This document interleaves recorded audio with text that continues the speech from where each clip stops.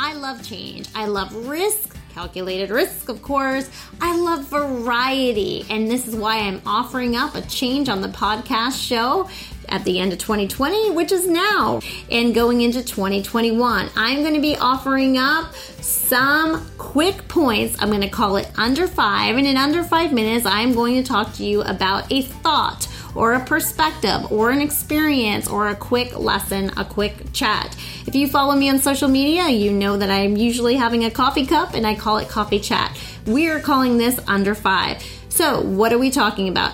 In Under 5, I want to remind you how important it is to seek counsel over opinion. When you're seeking counsel over opinion, you are looking for wisdom. You're looking for advice, leadership, direction, support, and decision from somebody that has skin in the game, somebody that has a reference point, somebody that has experience, somebody that's done exactly what you're trying to do, somebody that can offer you powerful wisdom.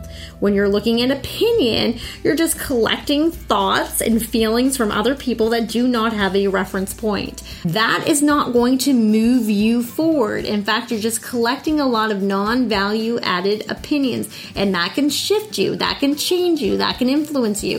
Why would you want to collect opinions and seek advice from people that do not have skin in the game?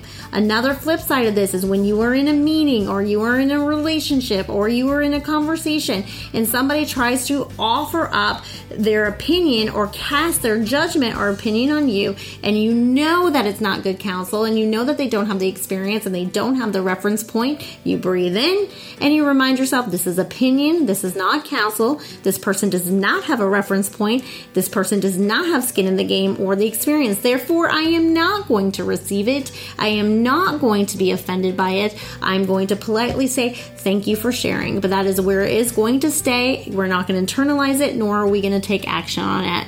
And that, my friend, is your Under 5. Have a wonderful day. It was great chatting with you.